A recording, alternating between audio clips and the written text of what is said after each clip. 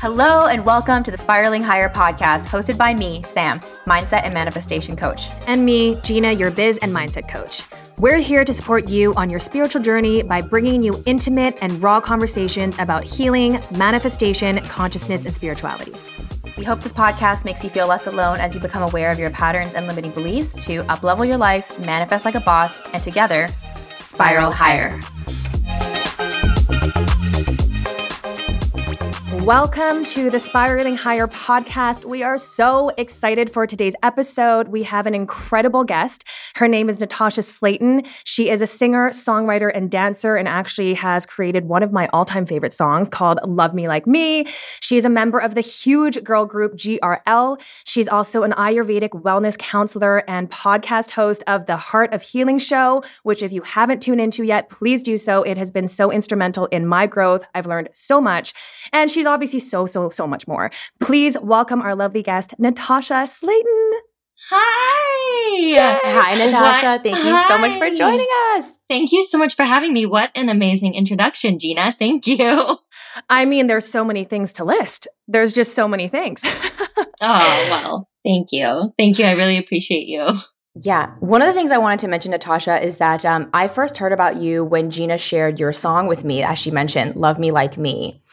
And that song has brought me to tears so many times.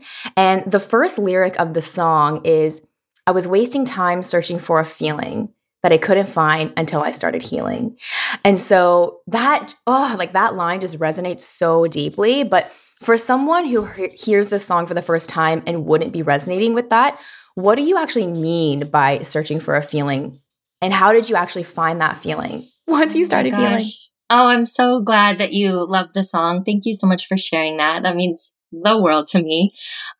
So when I first started writing the song, and I wrote with an incredible team, Lennon Leopard and Nolan Neal, and I was just talking about how, I've been on this so-called healing journey, my entire life, but like for years and years, I've been consciously on this healing and spiritual journey. And I did have a period of time for about 5 years where I was very deeply involved in drugs and alcohol. And this is not a sobriety song, so please don't get me wrong. This song is an ode to healing in its most esoteric and wide meaning space. It applies to so many different healing journeys though, right? It could be for that. It could be for so many people. And I think that's what we loved so much about it, is that it can apply for so many.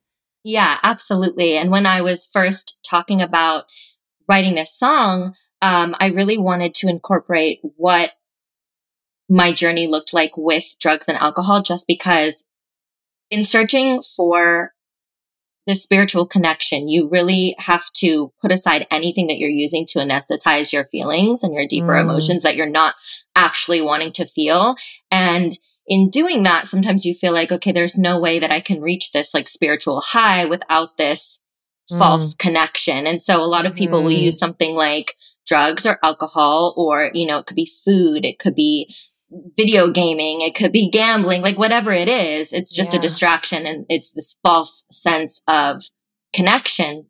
And so what I was realizing before I was writing the song, but I just wanted to explain, okay, I was searching for so long for this feeling that I could never find until I truly started healing. Oh my that gosh, resonates so deeply. I know, I got full chills. Can you share, obviously you had just let us know that you were deeply involved with drugs and alcohol. What were you trying to suppress? What was the things that you were trying to hide from?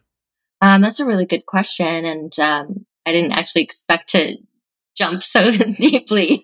We're going to just go deep right off the bat, but that is totally fine. So when I was in my early 20s, I was in a really, really bad breakup, in a really toxic relationship. And I thought that it had been a very safe space for me. And so my world got completely turned upside down. I'm sure so many people can relate to this. I just was completely flipped on the other side of what I thought was reality. And so I really could not consciously grasp what I was going through. And I couldn't understand it. I couldn't bear the feelings. And I just kind of said, fuck it. And was like, I'm just going to drink because it's making me feel a little bit better. And to be honest, I was, writing in my manifestational journals while I was doing this and like sitting in my split machine and stretching and trying to do all the things to make myself feel better. But at the same time, like I needed that, crutch that I didn't, because I didn't have the other tools at the time. I wasn't strong enough in my spiritual practice or just in life in general to be able to like do it without that help. And so then, I joined GRL, which was such a beautiful dream come true in a lot of ways, but also it really tested a lot of my emotional, like it really just tested me on a lot of different levels. I wasn't really prepared for everything that being in a girl group that massive brought with it. And, you know, there were drugs around and, it's in the industry, it's very easy to get a hold of. And, some things were offered to me and I said yes, because I was just already in such a vulnerable space. And then joining a group with a bunch of stunning girls who are all extremely talented and like knowing that I brought something to the table as well, but then all of a sudden being confronted with every dream I'd ever had and then being like, okay, like be free. Now is the time, like show up or, you know. Yeah, so, being able to energetically hold that is actually so difficult. Exactly. Gina talks a lot about how when we are called to expand really quickly, it's almost like you're stretching out of your clothes and they're like ripping and it's like painful and you have to kind of adjust to this whole new energetic embodiment. So for you actually to have manifested this incredible dream of joining this girl group and pursuing your dream of singing, it's almost like it starts off as a dream and then almost becomes a nightmare if you're not energetically ready to embody. Yeah. Absolutely. And I just like, there's so many times where I just wish I could go back and repeat knowing and being in the space that I'm in now and knowing everything that I know now. But, you know, I take everything as a beautiful lesson and obviously I wouldn't be in the space I am now if I hadn't experienced those things. But I'm like, man, couldn't my spirit just have been more evolved back then? Like, did I really have to come into this life to learn all these hard lessons? Like, couldn't I have just been ready? Well, so, I was actually going to ask you, like, would you actually go back? And if you were to, what would you do differently? Well, I mean, if I were able to take all of the lessons that I know now, I would be very curious to see how I would act in those situations. I think, you know, that kind of life and that kind of lifestyle does resonate with me on a much more different level. So I don't identify with that life as much as I did for a really long time. And I'm actually in a very, very strong transitional period right now. So I'm still navigating what that looks like and feels like for me, if I'm to be completely honest. But I do often wonder, I mean, I would like to, if I had the option to be able to go back, to also be able to say abort, you know, but there's a lot of things. I mean, I often wonder, like, could I have saved Simone? Could I have saved my mom? Could I have, you know, spared myself a lot of health issues and mental and emotional issues that the drugs and alcohol had affected me with for, you know, over the long term. So there's a lot of things, but then I'm also like, okay, would I have my dogs? Would I like be in the same headspace I'm in now? Or would it be better? Like maybe it would be so much better if I got to redo the things. It's, you know, I don't know. It's so hard. I mean, Sam and I talk a lot about how pain is our purpose. There's always a purpose for the pain. And so it's easy to say, oh, I wish I could go back and just start over. I mean, honestly, even my journey as a mom, there's a part of me that wishes I had figured out all my shit before I had her so that I could have just been that super conscious parent from day one. And, you know, they always talk about how the first 7 years of their life is like so important and it like completely embeds into their consciousness and their, you know, their whole patterns and all of that kind of stuff. So I do think about that a lot of like, I wish I could go back. At the same time, like you said, it's because of everything I went through and all the things that showed up for me and all the triggers that I had to face in that arena that ultimately led to where I'm at now and the healing that I'm on now. And so, I mean, looking at your journey, I have been following you since literally day one of GRL. I think you guys did like a Claire's thing and I was like totally following you back then. I watched your first performance and then seeing you obviously with everything that happened with Simone and then you launching your single and then now getting into Ayurvedic stuff, it's just been so beautiful to watch that evolution of you and seeing how sometimes things don't work out, quote unquote, so that something better can come from it. You know? And so going back to Simone, I know it's her birthday today. I just saw that, which is so wild. Isn't that amazing? I know I didn't That's put the two together until last night when I was like, oh my gosh, these are aligning. And I don't believe in coincidences. So I feel like it's the perfect synchronicity. I couldn't agree more. I would love to dive into that. I mean, when that happened, was it a complete shock to all of you? Like, did you have any signs of her suffering?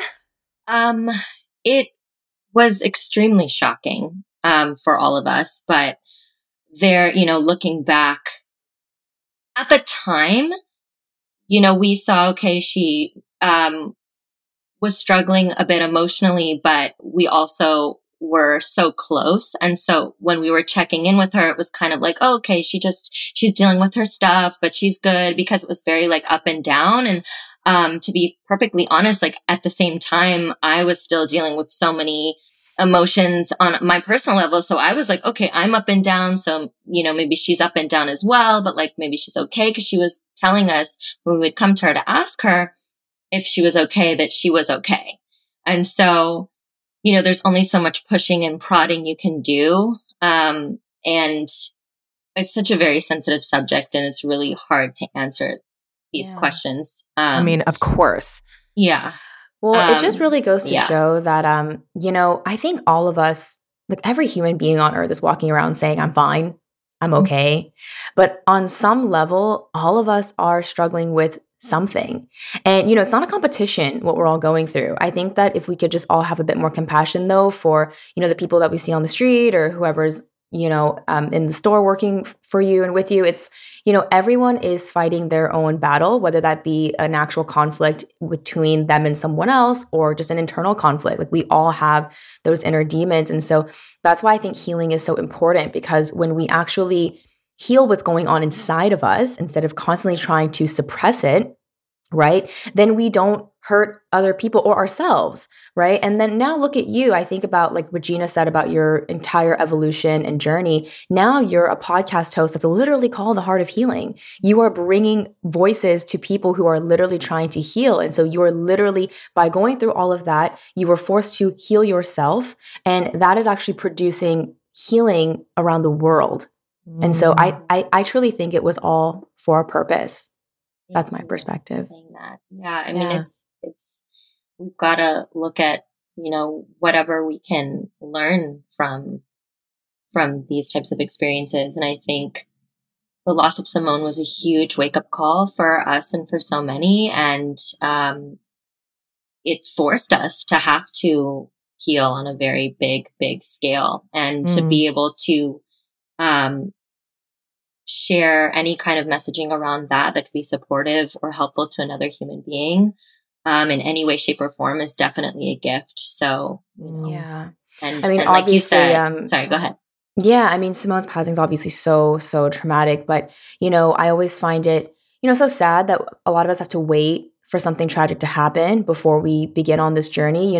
For anyone who's listening, you don't have to wait until something like this happens in your life, until you lose someone or until you have a health issue. Like you can start healing right where you are right now. It's not a requirement for you to have gone through something. And I think that a lot of people listening to people talk about healing, they think that that's only for people with the big T trauma. Right. And obviously this will constitute as that. But, trauma can show up in so many different forms, like things that you've just buried into your subconscious from when you were a child. And maybe, your parents said something mean to you while you were doing homework or whatever. Those things are also traumatic and can completely manifest as these coping mechanisms that you talked about, right? Whether they be drugs or alcohol. But what's really interesting is even in the manifestation journey, I feel like those coping mechanisms take on a different form. It's like, oh, I want more money. I want a new job. I want a new partner. It's all almost like a drug in some shape or form, because as soon as you get a certain amount of money, it's not enough. You need more. And so there's always like this searching for another hit. And so even if you're not someone who has struggled with an alcohol or drug addiction, you might be online shopping or, having trouble with your money, gambling, like you said earlier today. Even someone who has a really contentious relationship with working out, all of these things can be healed. And so it doesn't have to be something traumatic before you start really looking inward and figuring out what's going on in there. I love Absolutely. that. I love that. Could not agree with you more, Sam. Like, that's so perfectly well said. And that's exactly what I was alluding to earlier. It's like literally anything and everything, because really, what are we trying to accomplish? We're really trying to accomplish this like nothingness and a connection to ourselves and just this beingness and this oneness. And when we have all this extraneous stuff around us, and that could take the form of anything, then we're really blocking ourselves from the truth of who we are. 100%. Oh, I love what you just said. That was so good. That was so good. I would love to find out, how did you start healing from, you experienced so much grief in that season of your life. I know that your mom had passed away shortly after that as well. What was the first step of your healing from that? Yeah. Well, like Sam was saying, you don't have to start healing when something traumatic happens. So interestingly enough, like I've always been very, very intrigued, and enveloped, if you will, in the holistic and spiritual space. Since I was like 9 or 10 years old, I'm like reading and taking classes. And yeah, it just seems like something that's, come with me from many past lifetimes. If you believe in that, if you're open to that, I am for sure. Totally. Yeah. So for me, I kind of felt like up until that point, I lived a very charmed life, and I was manifesting left and right. And I was an only child. And, from like the age of 12, 13, I started homeschooling. So that's actually why when I started working in a group, why it was so triggering for me, because I was like, oh my gosh, I don't know how to share. I don't know how to be around people. Like I just don't, and I'd been working professionally for so long. So I had manifested all these really amazing things that I'd wanted for so long. And then when I did experience something that was like so eye-opening and so deeply painful, to that extreme, it was like, oh, holy shit. Like I actually couldn't even process, especially still being involved in drugs and alcohol. I could not fully process my emotions at all, but I couldn't process what was going on. And so, also, Gina, like you said, I did lose my mom very shortly after. I think it was less than a year and a half. And she was my best friend, and I'm an only child. So, all of that together really forced me to dive in a way that I had never dived in before. And so I started working with an energy healer, who did help me a lot, just remove some of the thoughts and the blocks in my physical and spiritual body. And, it was really, really very helpful for me. I did do some plant medicine ceremonies, nothing super crazy. I haven't even tried ayahuasca, but I did some, well, actually, I don't know. Should I even be talking about this? I don't know. Totally. Why not? Go with it. But I did do some plant ceremonies, and those helped me as well. Basically just anything and everything of the light that I could access. And, I was trying to get sober at this time as well. Didn't really have any luck. But after my mom passed, my previous roommate had reached out to me, knowing that I'm very much, I've always been in the spiritual and holistic space. So she offered me a session with who you now know, Winifred. Yes. Medical intuitive. Yes. And she just came in and changed my life completely. Wow. She's this earth angel. I don't know how to explain. The work that she does is just the truth. And there were a lot of things simultaneously that I had to do in order to really, I'm still healing from all of that. Of course, I still carry grief. I still carry shock. I still carry all of those feelings with me, as much as I'd like to say they're gone completely. They're not. I don't know if they'll ever be. But I have come a very, very, very long way. And, for me, a lot of that work did involve working with Winifred. Well, in your song, you actually say, and I'm not done yet, but I'm so much better. And I think that that's what this podcast is about, right? We're called Spiraling Higher because on your healing journey, it's a never-ending spiral, right? You're just constantly revisiting the same wounds and triggers and stories, hopefully at higher levels of awareness. But you healing is not a destination. you don't just get there at the top of the mountain and think like, I'm done now. I feel great. I'm never going to have a negative emotion. I think that the healing journey really is learning how to be with and process emotions, because what I'm hearing from you is that your foray sort of into the drug and alcohol world was really to suppress an emotion, right? Something that really felt uncomfortable for you. And usually paired with that emotion is a story of what you're making that emotion mean. And so all of that, in order to quiet, we seek outside of us, whether that be, like you said, substances, but it doesn't have to be, like I said, it could be money, it could be trying to get a fit body, or, a relationship. But why do you think we want to suppress these emotions, right? If emotions are just physical sensations, right, on a physiological level, what are we trying so hard to get away from? Why do we demonize anxiety or sadness so much? But you know what? This actually really points to something that I was talking to Gina about yesterday, and it was one of the most healing quotes I've ever heard. And it was that suffering happens in monologue and healing happens in dialogue. And it's so true, because that conversation you were having with yourself about like, but no one knows what I'm going through. But I think that's like 7 billion people around Earth thinking that it's just me dealing with this, shame and guilt or self-hatred or loss. And it's like, you're really not alone. That doesn't mean that you have people necessarily surrounding you directly. I think people are like, but I am alone. But it means that there are other people on this journey with you. And that's why I think finding community is just so, so important. And so that's really our intention behind having this conversation, right? Helping other people hear through your story that they aren't alone. They went through the same thing or are going through the same thing right now. Mm-hmm. And at the time, I love that you mentioned shame, because at the time, especially when I was going through my breakup before losing Simone and before losing my mom, I had so much shame and so much like guilt around that, and feeling like, oh my God, how could I have let this happen? This is so embarrassing, thinking I'd had the love of my life and then having to go and face everyone that I was working with or everyone that I was around, and like not even being able to admit it to them, because I was so embarrassed that I was cheated on. I was so embarrassed that I had like gotten into this space, and I like can't really relate to that girl anymore, the girl that I was, but it was just such a horrible feeling to be carrying around and feeling like I could not talk to anyone. I felt like I was just the lowest of the low. And so the only thing that could kind of make me feel more like myself again was reaching for something that prior to that, I had never, ever, ever wanted to reach for. I drank, as a teenager, like every so often, and that was what it was. But then as far as drugs are concerned, like I just never went anywhere near them. And then all of a sudden it was like my best friend. And I actually at the time was like not even able to admit that to myself. I kind of just thought, oh, everyone does this. Like, oh, I don't have an issue. Right. I think this is pointing to something so important, which is that at the root of any addiction, whether it be alcohol or drugs or literally like online shopping, is pain. And what's so unfortunate is that in our society, we actually stigmatize addiction.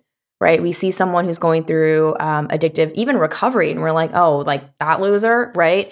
There's like this whole stigma that you are weak and just, unhinged, I guess, if you've like gone off the deep end. But what I see when someone is dealing with addiction is just incredible internal pain, something that emotionally they are not understanding how to process. And what's so unfortunate is that the substances work, but only temporarily. Yeah. Which is why you have to keep using them, right? And this is what leads to the addiction. Like it literally works, right? So when you're experiencing like a downward spiral of shame and guilt and you just don't know how to process that, right? You said you hadn't discovered meditation, you hadn't discovered tapping, then you reach for alcohol once or twice and it literally makes it all go away for a few hours. And so then the next day when it comes back, because it never got released, it just got suppressed. And worse. It gets worse, right? It gets worse. So you have to increase the dosage, right? So now it's more. And so, I think that people need to understand that when they find themselves or other people in their lives that they know going through this, it's at the heart of it is pain. And shame is such a big one. I think shame is something that like you're ashamed to have shame. Oh, yeah. And it's just perpetuates. And I think that has been a huge block to my own healing for a long time. And part of why Sam and I got so close so quickly was that we laid it all out. And I could just tell her, like, this is how I feel. Like, even with recording this podcast, like, there's a level of shame of being scared to do it. Right. Totally. We feel like we have to be confident and like, I got to be good at this. And I'm not going to tell her that I'm super scared and I hate this episode because I'm ashamed to have that. But what's helped me to release that is voicing it and saying it, because you have to almost say it and face it in order to release it. Otherwise it just grows on its own. So I love that you did touch on the shame part, because so many of us hide because of that. A lot of the conversations that I've been listening into and in your podcast and, just a lot of even Sam's videos and just people we've been talking to, it's been very freeing to have these open and vulnerable conversations about how other people also experience it. And it's usually people that we think would never have that. I mean, you and I, Natasha, had a conversation about your photo shoot recently. And you were like, I hate all the photos. And I was like, how could you hate them? And then you said the same thing about me. And it's just, we have such a distorted view of ourselves. It's so distorted. And what I love about the healing journey is that I'm starting to see me clearly. Not so much. Right. And to make it clear to listeners, by the way, she said I said the same thing about her, but meaning like, how could you hate your photos? Right. Not that I hate them. Just FYI. Yes. Okay. Yes. Thank you for clarifying that. Because you're so beautiful. That's so funny. Gina and I were actually talking about how, some in the past and still currently too, Gina will record a video and then she doesn't want to post it. Yeah. And I reminded her that for anyone else who's going to come across your video, they don't have any biased opinions or judgments about you, right? You're just a random person, showing up on the feed with some knowledge to impart or something to share. And so the same thing for you, Natasha, when you share your photos, like they don't have those preconceived notions about like, oh, like, my skin looks bad and like this, that, and the other, and I'm big or small, whatever, right? They're just looking at the photo and they're like, oh, nice. And I'm like Gina said, I feel like in the healing journey, I have been able to just look at myself without those like almost like smoky tinted lenses, right? Where it just makes everything black and dark. I've just taken them off and I'm just seeing just how it is. I'm like, oh, there's nothing wrong with me. There's nothing wrong with me. I think that is the healing journey, is realizing there's nothing wrong with you. This is completely normal. You have learned to cope with some of these normal things in also societally acceptable ways, right? Drinking is completely acceptable. It's the most acceptable form of suppression. It's actually weird if you don't do it, right? So, right, and that's really scary. We live in a sick society. Yeah. And to be honest, like if I wasn't in the space that I'm in now and I wasn't like 5 years sober and hadn't gone through all these things, like I wouldn't be able to even share with you that I'd been through that, because I carried so much shame around even having experienced that. And I still kind of carry a little bit of shame, because it's like, oh my gosh, I don't identify with that person at all. And before I was that person, I didn't even identify with that. So to imagine that I was ever in that space is like wild to me, just looking back. But I'm really hoping that just sharing will help someone else. I mean, it's already helped me so much. And I mean, all the guests that you've had on your podcast and they've shared so openly and so vulnerably. I mean, that's what makes us so relatable, right? Is by sharing our pain, because then we're like, hey, I see myself in that. And hey, I've gone through something similar. And so thank you so much for sharing so openly about your journey.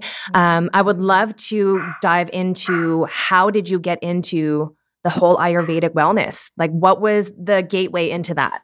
Absolutely. Okay. So, like I was saying before, I've always been into holistic medicine and spirituality. And so I've had an interest in Ayurveda for years, but actually never understood what it really was. I just thought very ignorantly that, okay, maybe this is something like a keto or a little holistic, like just think, I don't know what, like a naturopath or something. Yeah. I mean, so I actually wanted to become a naturopath, but that takes quite a bit of time of full-time schooling. And at the time of starting my studying of Ayurveda, I actually was still doing GRL and doing a lot of music stuff and still working and doing all the things. So I was like, okay, well, I'm just going to explore the world of Ayurveda. And then, what I then learned, thank gosh, is that it's actually the oldest medicinal system in history, or one of the oldest. Some people say it's 3,000 years old, some 5,000, some even say 10,000. point is it's ancient, and it's actually the foundation on which all modern medicine is based. And when I learned this, and I learned that Ayurveda literally means the knowledge or science of life, it comes from ancient India, and it connects the mind, body, and the spirit. And so for me, you know, when we've got a physical or emotional or spiritual or mental ailment, whatever is ailing you, then it really doesn't come by itself. It's usually always connected. Not usually, it's always connected to the others. Yeah. So knowing that there was something I could go to and learn about that could really comprehensively cover all of these systems when looking at a person, and also treating an individual as an individual, because no one is the same. What works for one person is not going to work for another person. That's what really just pulled me all the way in. And I was like, oh, okay, this is, the more I learned, not only the more did I realize I didn't know, and that the more that there is to learn, but I also was triggering like so many memories of past lives and healing so many things within myself on so many levels.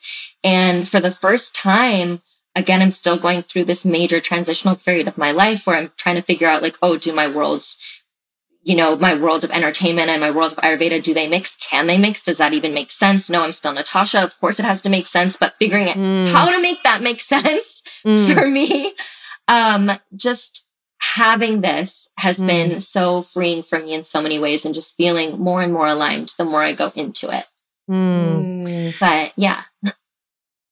So did you answer your question? Yes, you totally did. What I love about this journey, and sometimes it can be kind of frustrating, is that the more you learn, the more you learn that you don't know anything. Yeah. Oh, can I just tell you, that is the most frustrating thing, because it's like I graduated my first year. Like you said, I'm a certified Ayurvedic wellness counselor, and yay, I'm so proud of myself that I did that. But I'm like in my second year to become a practitioner, but it's like, okay, I'm finally practicing, but yet, oh my gosh, there's all these professors and doctors, Ayurvedic doctors, who've been doing this for like 20 or 30 years, people that are actually from India and grew up with it. And I'm here thinking like, okay, well, I know there's information I have that can help people, but like, I mean, it's not going to be on that level. So figuring out what that looks like for me, and also incorporating a lot of the other things that, you know, I've been studying and learning and growing with for so long, has also been instrumental in my journey in this way.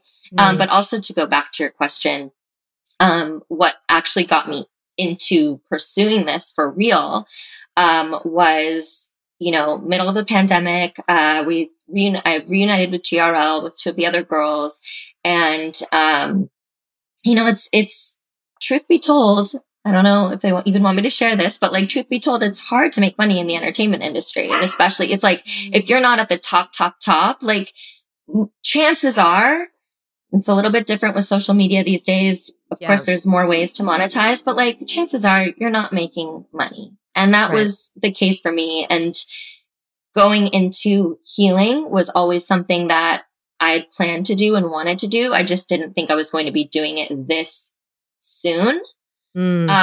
So yeah, I just kind of felt like almost thrown in. I was a little bit pushed by my dad and stepmom, but pushed in like a loving way. It wasn't something negative at all. So yeah, so that's just kind of what got me going. And then, like I was saying, as I've gone down this path more and more, it's just feeling more and more aligned for me. So yeah. Well, you must have felt in some ways spiritually pulled towards it. You were being lovingly pushed, but also there was something there from the get-go. And something I want to circle back to is you saying that, well, there's so many Ayurvedic doctors, you know, people who grew up in India. And I think that that's going to be really illuminating for our listeners to hear, because I think something that stops any of us from starting anything is that there's someone already doing it, right? Yes. For Gina and I to start this podcast, it's like, well, you know, Joe Rogan already has a podcast with this many million downloads. But I think that when you realize how irrelevant that is to you being able to bring your own unique gifts and voice to the practice, it doesn't hinder you anymore, because that'd be like you saying, well, you know, Beyonce is already a really famous, like, you know, Grammy award-winning singer. Why should I sing? Yeah. I just think that those two things are completely unrelated. Totally. And so, you know, like, of course there's like Ayurvedic Indian doctors, but that has nothing to do with the fact that you, Natasha, have special gifts and an interest in this. And there's going to be someone for everyone. right? Like there's going to be someone who looks and kind of talks like you who wouldn't really resonate with the Indian doctor, right? They may be like, oh, like when they talk to me, it kind of goes over my head. Like they're too technical. But when I talk to Natasha, she just really distills these concepts in a language and vernacular that I can understand. And so it's the same thing with singing also. Like they can totally love Beyonce, but then they can totally love you. It's totally, it's unrelated, I think. Yeah. I totally agree. Yeah, absolutely. And that's part of, the healing journey that is my story right now. So Totally. Well, yeah. I love that you really are this bridge for so many people who honestly have found you originally through your music. And it's funny because Sam has talked to me about Ayurvedic stuff for pretty much since we first met. I think she knew right away that I was, am I Vata? You're Vata. Yes. She knew like right away. She's like, oh, you're Vata. And I was like, I don't know what that means. But Vata I started. Pitta though. Oh, Vata Pitta. See, there's a distinction. Can you tell that I'm a Pitta? Well, it's hard because like I want to feel your pulse and I also want to like see your body because I can't see. So, but I believe it. Well, that's what kind of introduced me to it was her talking about it, but it felt so, I don't know, just kind of not something that I could absorb. It felt a little bit too complicated. I don't know. I just didn't really get into it. So then when I saw Natasha talk about it, there was just something that for me made it a little bit easier to consume. And maybe it's also where I was in my spirituality and in my journey that I was just ready for it. Sam always says when the student is ready, the teacher appears. And so I feel like that kind of, it just happened. And so when we had our session, I just learned so much. It is so eye-opening. And already just like the few things I've incorporated in my daily practice have already made such a big difference. But it's really, really amazing to start to understand how connected everything is. Like you were saying, your trauma, your pain, and how that directly correlates with physical pain. And I think that has been a really eye-opening thing for me. As you know, Natasha, I suffer from a lot of feelings of being sick all the time. And so understanding how that's connected with my spiritual and emotional pain has helped me to heal really a lot faster. Not that that's the goal, but it's just, I don't know, I feel like I went through kind of a bit of a quantum leap in my healing journey because of that. So thank you. Yeah. Thank you. That's so beautiful. Yeah. So Natasha, would you say that one of the primary things that you really uncovered when you got into Ayurvedic wellness was how just actually intricately connected all the systems are? Because I think that what modern Western medicine does is really separate all the parts, right? And so when someone comes in with like a hurting knee, or let's just use a physical pain for an example, they only look at the knee itself. Right. And of course, there can be physical damage there. But the thing that I've been learning through Ayurveda and just energy medicine is that there is a physical body, of course, right? The 3D vessel that you exist in. But then there's the mental body, the emotional body, and spiritual body. So these are all coexisting and working together. And that's why, I'm a huge follower of Joe Dispenza's work. But when you go to his workshops, he's not physically operating on your body, right? He's working primarily with the mental and the emotional bodies. Now, when he does this, naturally, there are physical benefits, right? People who come in who are literally blind or, are having trouble walking without a walker. Now he's working with the mental, emotional, and spiritual bodies. And suddenly the physical body is back in alignment with those bodies. And so how would you explain that to someone who thinks this is totally bunk, right? Who, there's so many people who are like, what are they talking about? Like, what do they mean by healing the mental and emotional body? How do you do that? How could your thoughts be connected to the pain in your hip, right? How would you sort of help someone who is really confused as to how those systems connect? They've grown up in the Western world. What would you say to that person? That is a good question. So first of all, the thing that really pulled me in was the fact that Ayurveda connects all of these things together. But then the thing that I really realized when I started studying it is that there is an answer to every question. And now it depends on, not every doctor can answer every question. Not every practitioner, not every wellness counselor can answer every question. But there are answers to all of these things. So something simple like, oh my gosh, I'm trying to think of something that would be really good. Okay, why does my tongue have raised taste buds today? Or why is it pink and my friend's is pale? And there's a reason behind all of these things. It's like one very tiny example. But I think what I would say to someone who's very skeptical and not understanding the correlation between like the mind, body, and spirit, I would welcome them to just take a look at something very simple. And that would be the way they feel after they eat a particular meal. So I would ask, how do you feel after you eat something like a burger? Do you feel very light and free and like your mind is super clear? Or do you feel a bit more heavy and lethargic and like maybe you want to take a nap? And now some people might react differently. Like, Gina, you might eat a burger and you might be ready for a workout. I eat a vegan burger and I'm like, no, tired for 2 days. You know what I mean? So it does depend, but that's kind of where I would start, is saying like, if you can look at the way you feel, which is an emotion and like a physical feeling after you eat, and how it affects all parts of your system, then that's how I would kind of begin to correlate the physical and the mental and spiritual sides of things. And then, you know, from there, I would kind of just say Ayurveda truly is a science. So this is something that the sages came to learn Ayurveda by meditating at the foothills of the Himalayas. And that's how the story sort of goes. And then there is a very spiritual and almost mythological story behind Ayurveda, but at the same time, like that's taken to be the actual truth. This is what happened. They meditated and they got all of this information and it kind of expanded from there. Wow. However, you know, Ayurveda is a science-based medicinal system. So when we're talking about going to see, when I talk about going to see like one of my professors, an Ayurvedic doctor, Vaidya J, for example, like he's able to feel my pulse for 10 or 20 minutes and tell me my entire medical history and my current medical history without me saying a thing. And now he asks questions for confirmation. And to him, he's not doing anything that seems spiritual or intuitive. He's like, this is science. But I know he's tapping into those very subtle energies where he's got to be a bit empathic and he's got to be intuitive and he's got to be aware of those little tiny, tiny pulses he's feeling under each fingertip and in each layer of the skin to feel the different layers of the body tissues. But it's all able to be explained, maybe not by me because I'm a baby Ayurvedic wellness counselor, but everything in Ayurveda can be explained on a deeper level. And that also correlates to the spiritual and the mental as well. Do you believe everyone has this intuition? So, yes, I definitely believe that everybody has this intuition. It's some people come into this world and into this life with gifts of intuition that seem more apparent than others. And I believe that's because that's where their life path and their life mission is bringing them in this lifetime. And that's where their lessons are going to align.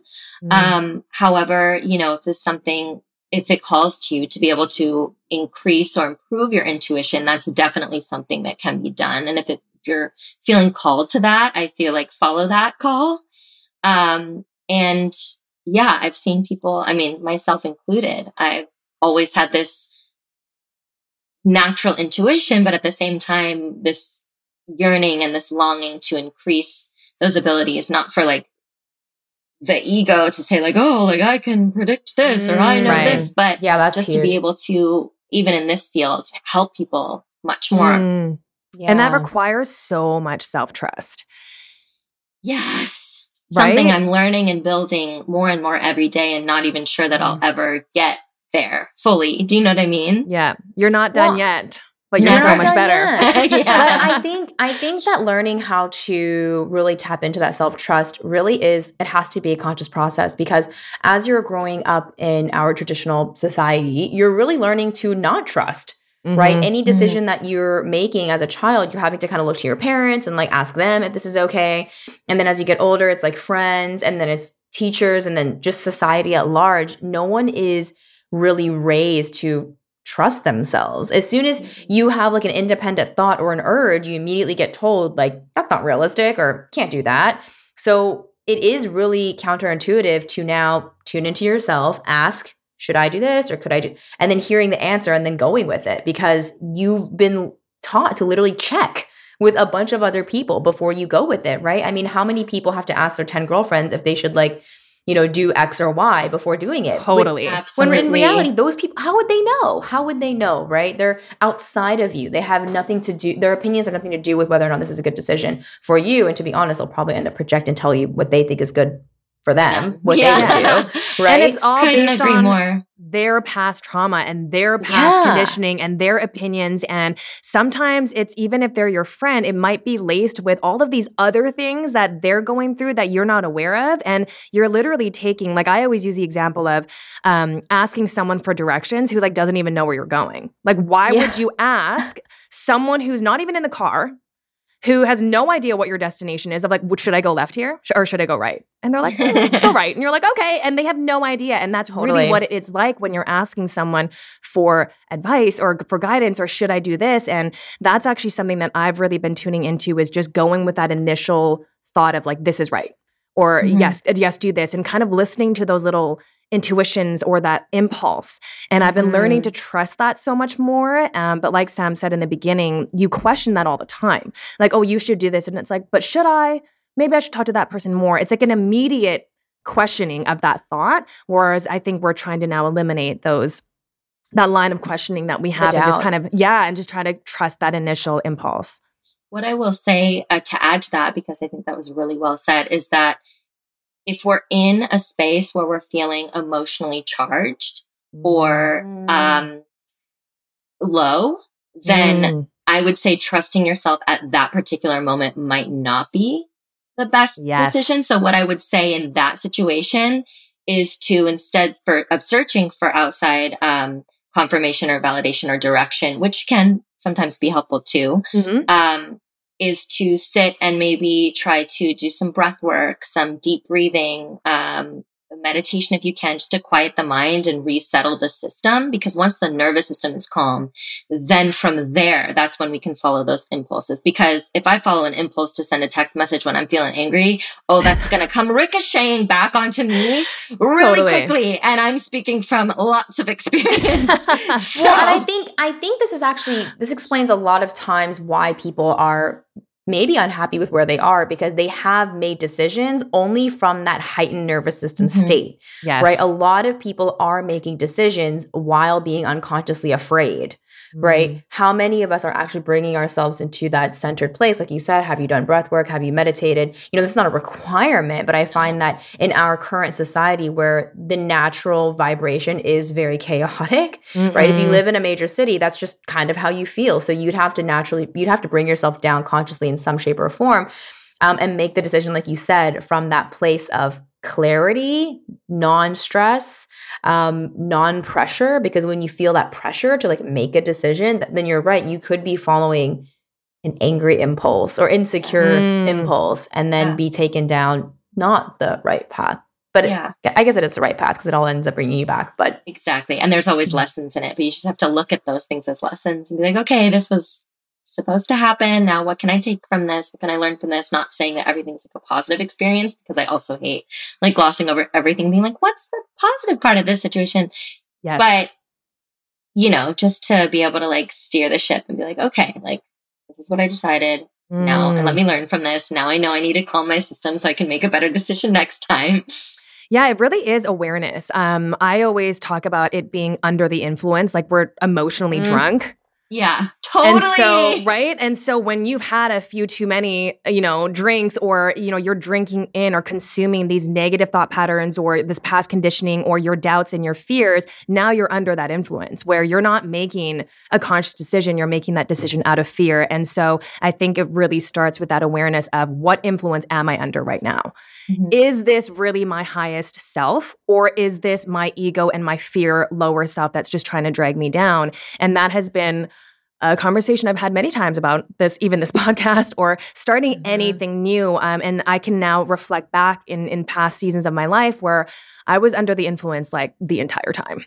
And so many of my life decisions were made from a place of fear. And so I just love that you brought that up, to, again, just have that awareness so that we make sure that we're following the impulses when we're under the right influence of our higher self. Absolutely. I actually want to ask you more about the Ayurvedic stuff, because when I listened to your episode with your teacher, There were so many cool things that he shared that made my brain explode. So, I mean, I'm sure now that you're in this next level of learning, I would just love to know, are there a couple of things that you were really surprised to learn or things that just blew your mind? Share with us. Oh gosh. Okay. There's so many things. And so I'll try to think of a couple right now off the top of my head. For one, with tongue scraping, which he did mention in the episode, that if you've been tongue scraping for, I think he said 10 years, then it actually helps you to be able to speak the truth.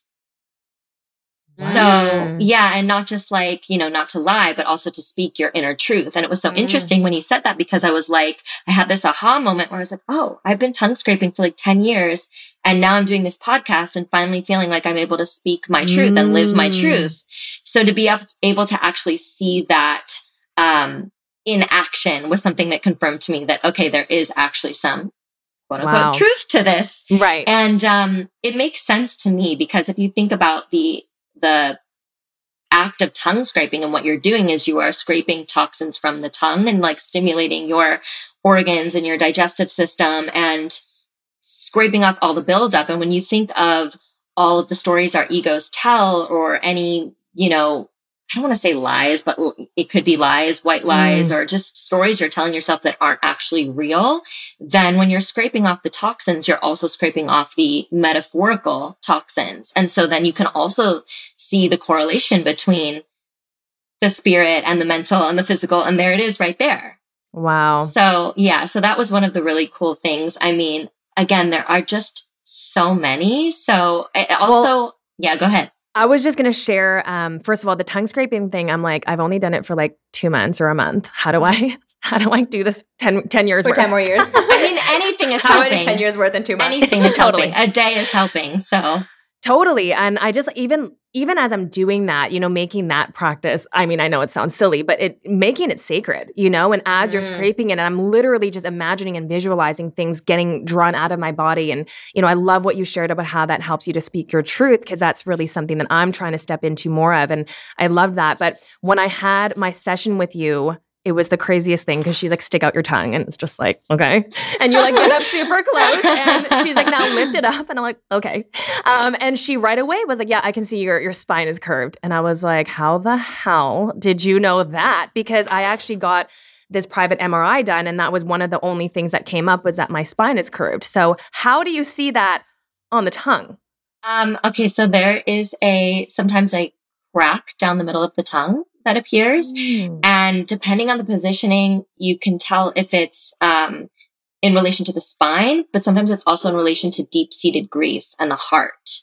Wow. Yeah. And there's a lot about the tongue. There's a lot that we can read in Ayurveda, but the Chinese medicine goes even deeper with reading of the tongue, and you really look at all of the organs. So the cool thing with my school is that we incorporate both systems of thought so that we can get even deeper with the levels of the tongue. But I mean, I still have a lot to learn, but there's so much that can already be seen. I can see like the type of imbalances. So in Ayurveda, we talk about Vata, Pitta, Kapha, the 3 doshas, and they are, we talk about how everything in the universe consists of the 5 elements: earth, air, fire, water, and space. And so the doshas then consist of those elements.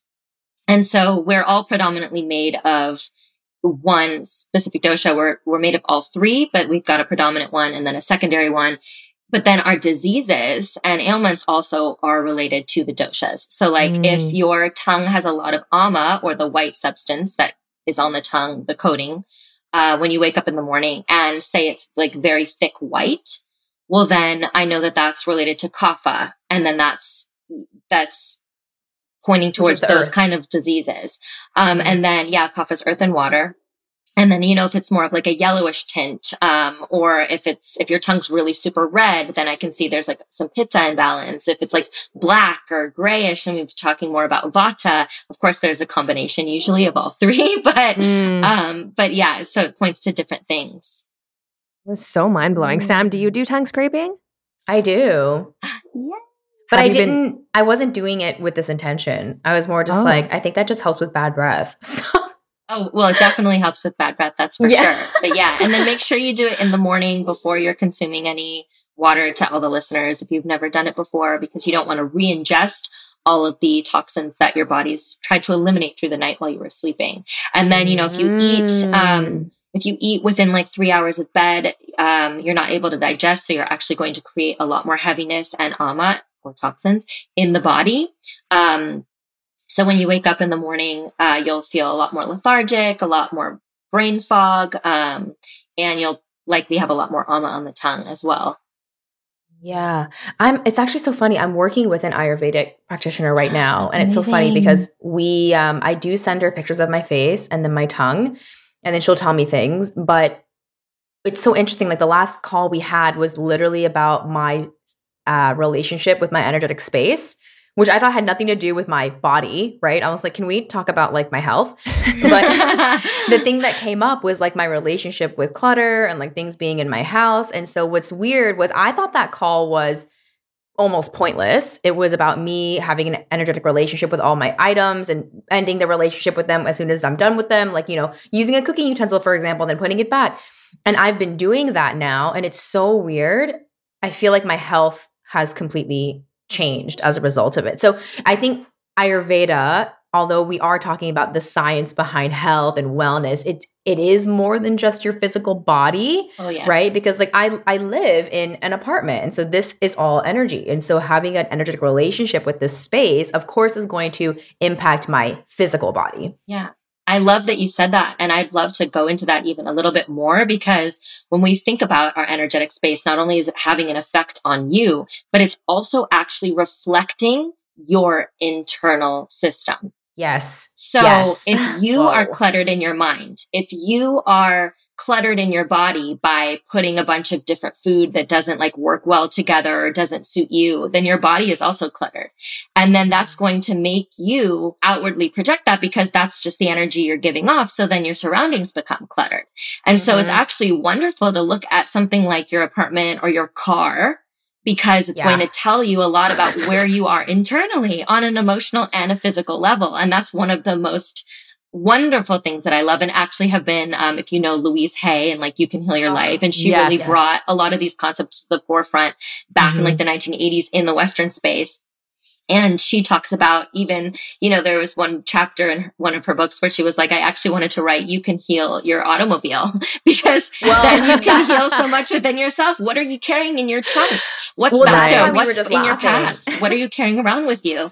That's why we were just laughing, because I just got my car detailed for the first time like 2 weeks ago, because I was like, I think my life feels terrible because my car is dirty. And people who don't understand that connection would be like, yeah, your car being dirty has nothing to do with your life feeling chaotic. But Gina and I talk about this all the time. We know I'm spending so much time in the car. So if I get in my car and every single time it's literally a mess, there's like leaves and dirt and just dust. And I had literally so much stuff in the trunk. Like my snowboard had been in there since literally January. Okay. And so in order for me to clear this space, in order for it to be cleaned, I realized there was definitely an energetic relationship between like my body and mind and what was happening with my car. And so now my car is immaculate and I feel like a different person. Oh, that's so wonderful to hear. So clean your car. Yes, clean your car, because then you feel it immediately.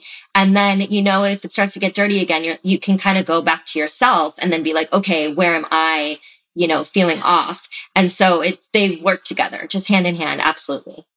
Oh my gosh. Wow. Yeah. Now I'm like, oh my God, my car is so messy right now. No, it's not. I have some things car in like the 2 weeks trunk. ago. Well, it's funny because I think it's we're just so used to it, right? Like now when you have that awareness, Sam, when you get into your car and now if it is messy, you feel it immediately. Whereas prior to all of this stuff, we just get into a car and it's just there. Like my place would be messy, you don't even think about it. We're just so used to feeling that level of chaos. But that's the same thing with our internal body, right? Like we just are used to feeling low-key. I think most people in our society today are just literally okay with low-key anxiety. I mean, not okay with it, but it does just feel like the norm. You just tolerate it because you think that that's just, honestly, I used to think that like I used to have really bad anger issues and I was like, that's just my personality. Yeah. Right? I was like, that's just the pitta. Yeah. Right? That's the pitta. I didn't think it was something that I could change about myself. I was like, that's just the way that I am. I'm just so used to having these emotional responses that are very fiery and intense that it was just part of me. And just like having a messy room, I'm like, that's just who I am. And not understanding the correlation that it is something that you can shift and change, and that in doing that, it really does help to clean energetically within you, you know? Yeah. Oh, I love that you brought that up because with your question earlier where you were saying, is there anything that really like blew your mind about Ayurveda? And so when you're talking about like being angry and, oh, that's just how I am. And then for when I was learning like, oh, there's specific tastes, that each of the tastes actually reflected specific emotions. And that like, if you have like too much spicy food, for example, you can actually trigger that rajasic state of mind or that excess pitta. Oh, I know. I mean, I'm not sharing any personal information.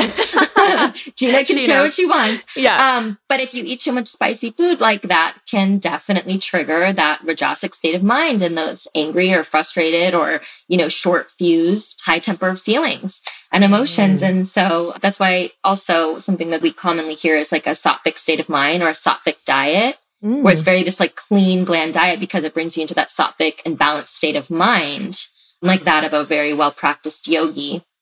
And so it's like, you know, if we eat too much garlic or too much onions, like that's going to trigger like a rajasic state of mind. It's not so sattvic. So, but anything and everything, too much of anything is going to create imbalance in the body and in the mind. So it really is all about that balance. Okay. I have a question. Yeah. What are your thoughts on caffeine? Coffee? Well, first and foremost, I love it. However, so that is actually my one vice and the one thing that's been really difficult for me to curb, especially during school, working, doing a podcast, still trying to do music, all of the things, of course. I think anyone can relate to loving caffeine, maybe. I don't know. Right. Definitely. No. So with caffeine, it's definitely a disruption to your entire system. Yeah. Entire system.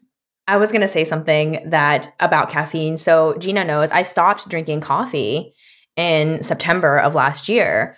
And I can't help but notice how literally everything about my life has changed. Like, I don't think that it's a direct correlation, right? But there's definitely something happening there where I'm no longer relying on this substance, and I no longer shoot my body with immediate energetic chaos when I wake up. I'm just, and it did feel hard, definitely, for the first month where I was like, am I just supposed to feel tired and sad? Like, because that was the biggest thing I noticed, is that I felt sad when I wasn't drinking coffee. Exactly. Like, coffee would literally make me happy, but I had to really become comfortable with that emotional experience, because I was like, well, if this is my body without it, then this must be normal. Like, I kept having to tell myself that to just get through it.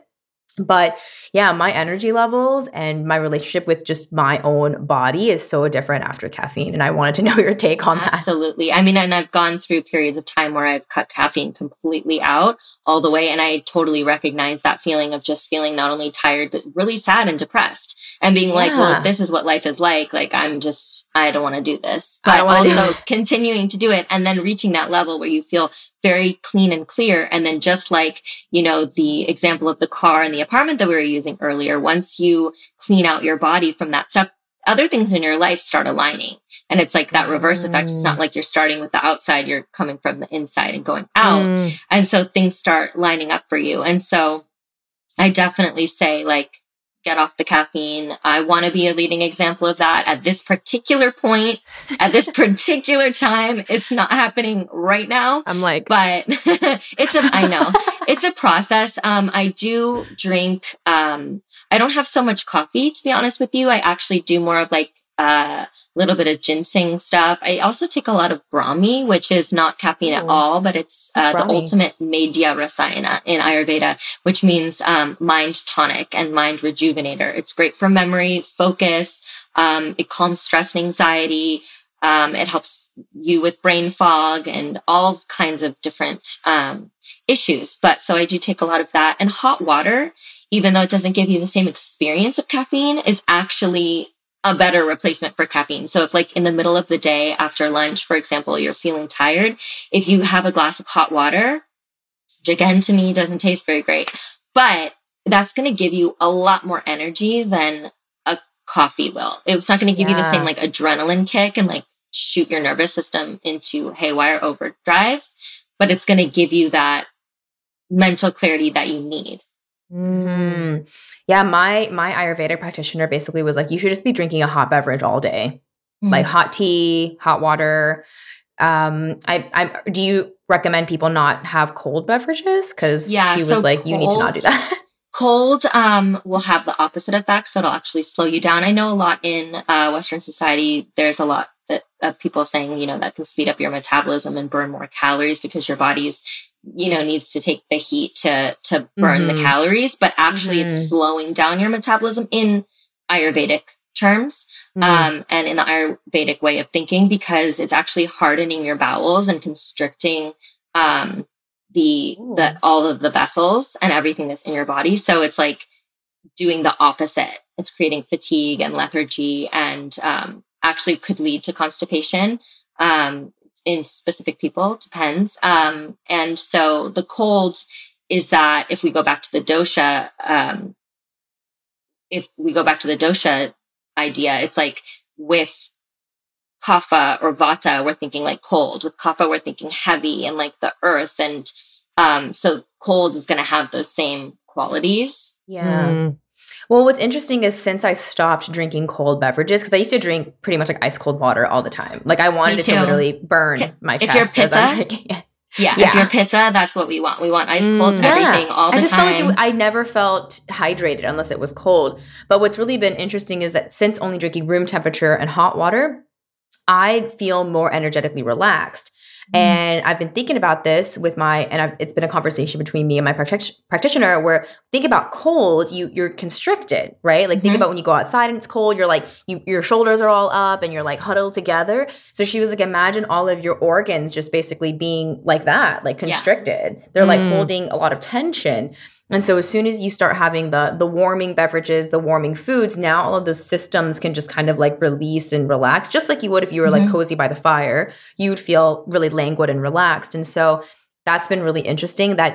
So it's all connected. So my mental body, right, has felt really much more chill since having physically warm liquids entering my body. Yeah. And you mentioned the hydration thing of feeling more hydrated originally with the cold water, but actually your body is more readily able to absorb the hydration when you're drinking warm because it's dilating. Everything's dilating. Yeah. Oh, it's all connected. So you're onto something.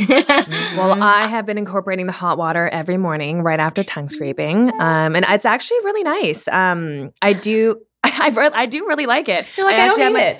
I have my hot water here right now. I am trying to, and I think that those are probably the easiest things I think I've heard you say to incorporate into your daily practice. If you're not ready to jump all in and drop caffeine and do all those things, but simply doing the tongue scraping and then the hot water can be the first step into making some changes. Once you start seeing changes happening and once you start feeling better, then all of a sudden incorporating other things slowly but surely you start to feel easier. Yeah. And I will say with pitta, you want to be careful to not have like too much hot because that can actually aggravate the pitta. So with pitta personalities, it's like you want to have like warm maybe and hot water is still good, but just not like overdoing the hot. And also to any listeners, please go to a professional to learn your prakriti or your doshic constitution. And also you could have an imbalance that's like opposite of your doshic constitution. So what you need is going to be different until you heal. So yeah, I mean, I learned so much in my session with you. I mean, it just was so in-depth and there's so many layers and it can feel overwhelming, but it's also really exciting and freeing to know that, oh, that's why I feel like that every day.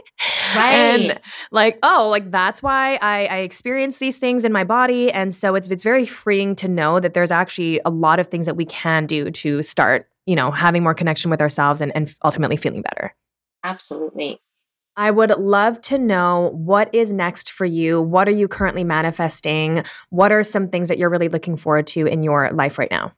Oh, good question. Thank you for asking. I am currently in school for my Ayurvedic practitioner level. So that is something I'm definitely working on manifesting in the here and now. And that's taking a lot of my time and concentration. I am about to release a ton more podcast episodes. I'm really excited about that. We're in the editing process. There was a big break in between the first round and the second round, but we're super excited to be back. And then what else? I'm currently practicing on my Ayurvedic wellness counseling level, and I'm really, really stoked about that. And hopefully still, doing some music here and there and incorporating that into my life. Of course, that's like my first love, dancing, music, all of that. So yeah, just things. we need another self-love anthem. So I'm counting on you to bring us another one. There's more in the works. There's like some that are ready to go, but I just haven't like fully recorded them yet. So I need to focus on that too. I love it. Music is actually such a hypnotic tool, I guess, and a lot of us are listening to really bad music, right? In society, what's popular, right, is something that's not putting you into a relaxed, energetic state. It's not a loving vibration. And so, yeah, thank you so much for creating music that really feels like love. It feels like love when I listen to it. Yes, thank totally. You so much. I completely agree. So final question. So you, obviously, Natasha, are on the Spiraling Higher podcast, which is all about us spiraling through lessons with higher levels of awareness. And so we are curious to know, what is the one lesson you've had to consistently spiral through? Self-doubt. Yeah. What would you say to someone who is experiencing a really huge wave of self-doubt right now? Gosh, that's a good question. And something that I need to listen to myself. So I would say to really just get centered and whatever brings you to that being state, that state of nothingness, where you can really, really connect back to your spirit and your true self, because then everything aligns and you're not thinking through it and you don't even really have to feel through it. It just is. And all the answers are answered in that.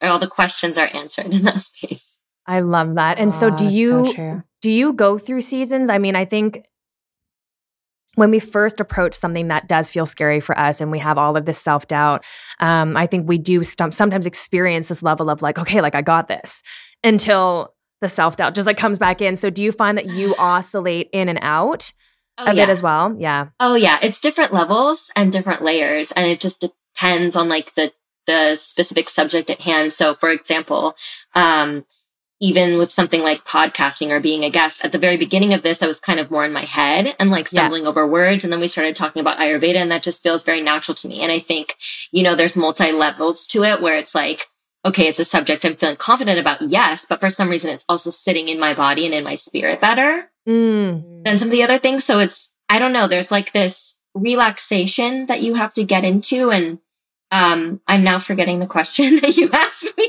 Oh my God, you answered it perfectly. The seasons, do we go fast in and out? Yeah. Yes. So for sure. And that's something that I think is one of my biggest life lessons, is just learning to get out of my own way and also just really get out of my ego, because I don't have to like worry about the way that I sound or look or think or act. And even bringing it back to like, I was wasting time looking for a feeling I could never find till I started healing. And it's like, you gotta stop looking at all the extraneous stuff all around you, and you gotta come back to the self. And that's a lesson I'll probably be learning until I die. And, hopefully I'll, reach the next level and not have to come back a million times to keep learning, but we'll see how that goes.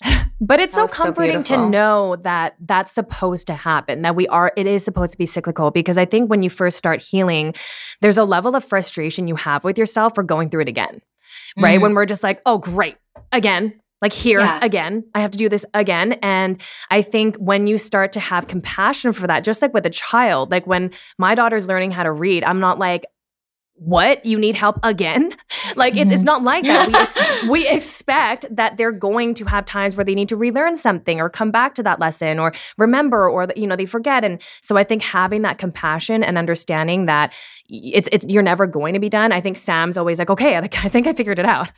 And then I always say to her, until the next time, like until you're not feeling good again. And that has been something, I mean, Sam, you can speak on that, of how frustrating that's been for you until obviously now. I feel like you're... Yeah, well, I mean, like really similar to Natasha, like definitely experiencing like she said, the self-doubt. I wouldn't say that's the thing that I've cycled through, but definitely feeling like a failure every time I had a negative feeling, like as if that was my fault, as if I caused it. But now I know those emotions are it's just part of being a human.